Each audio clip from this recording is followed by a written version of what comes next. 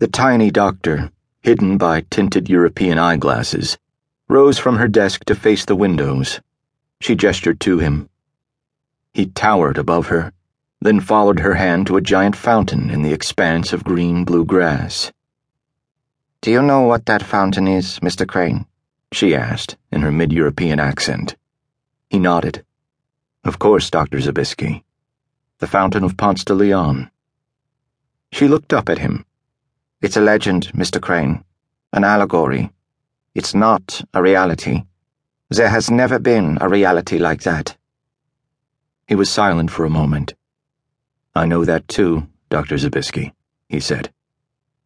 She went to her desk and sat in her chair and waited until he was seated opposite her. She held her tinted eyeglasses in her right hand, then placed them on the desk in front of her. "You have dark cobalt blue eyes," she said. A faint smile crossed his lips. "And yours are tawny yellow-brown, almost like a cat's."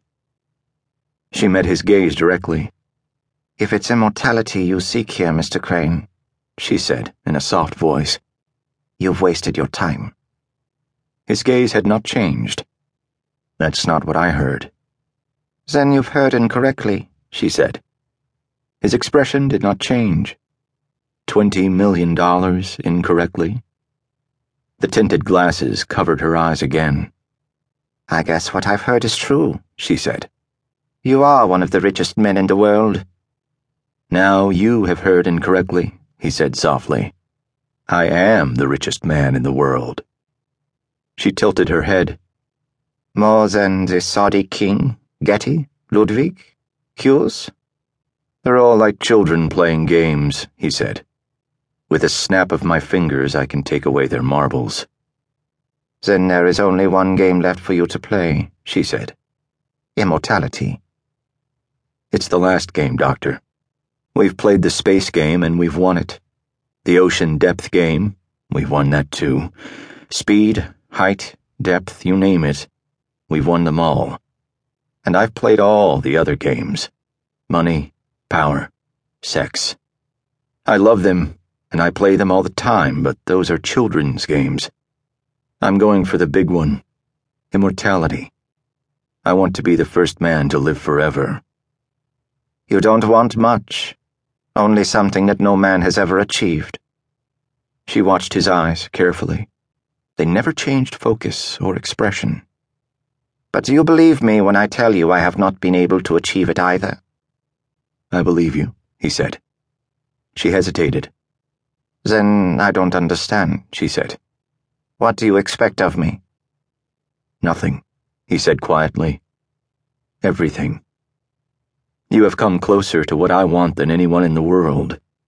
"I've had success in some cases of geriatric retardation. Nothing in geriatric arrestation. That's not immortality." "But you helped many important people," he said. She allowed herself a small, modest smile. "That's true. And I like to feel I've helped them. Dear Alta, who came here from Germany, the Pope from Rome, even Stalin from Moscow. But in time, they all died." "But they came here, all of them, and they did get something." She nodded slowly.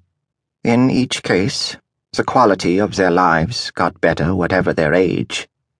"Mentally and physically?" It was almost more a statement than a question. "Yes," she said.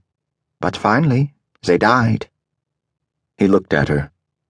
"On average, how much time do you think you gave them?" She held up her hands. "I don't know. There were many factors, not only their ages and the time they came to me for treatment." Again she hesitated. "There are some who do not respond to my treatment at all. There are no guarantees." "If I respond to your treatment, what might I expect?"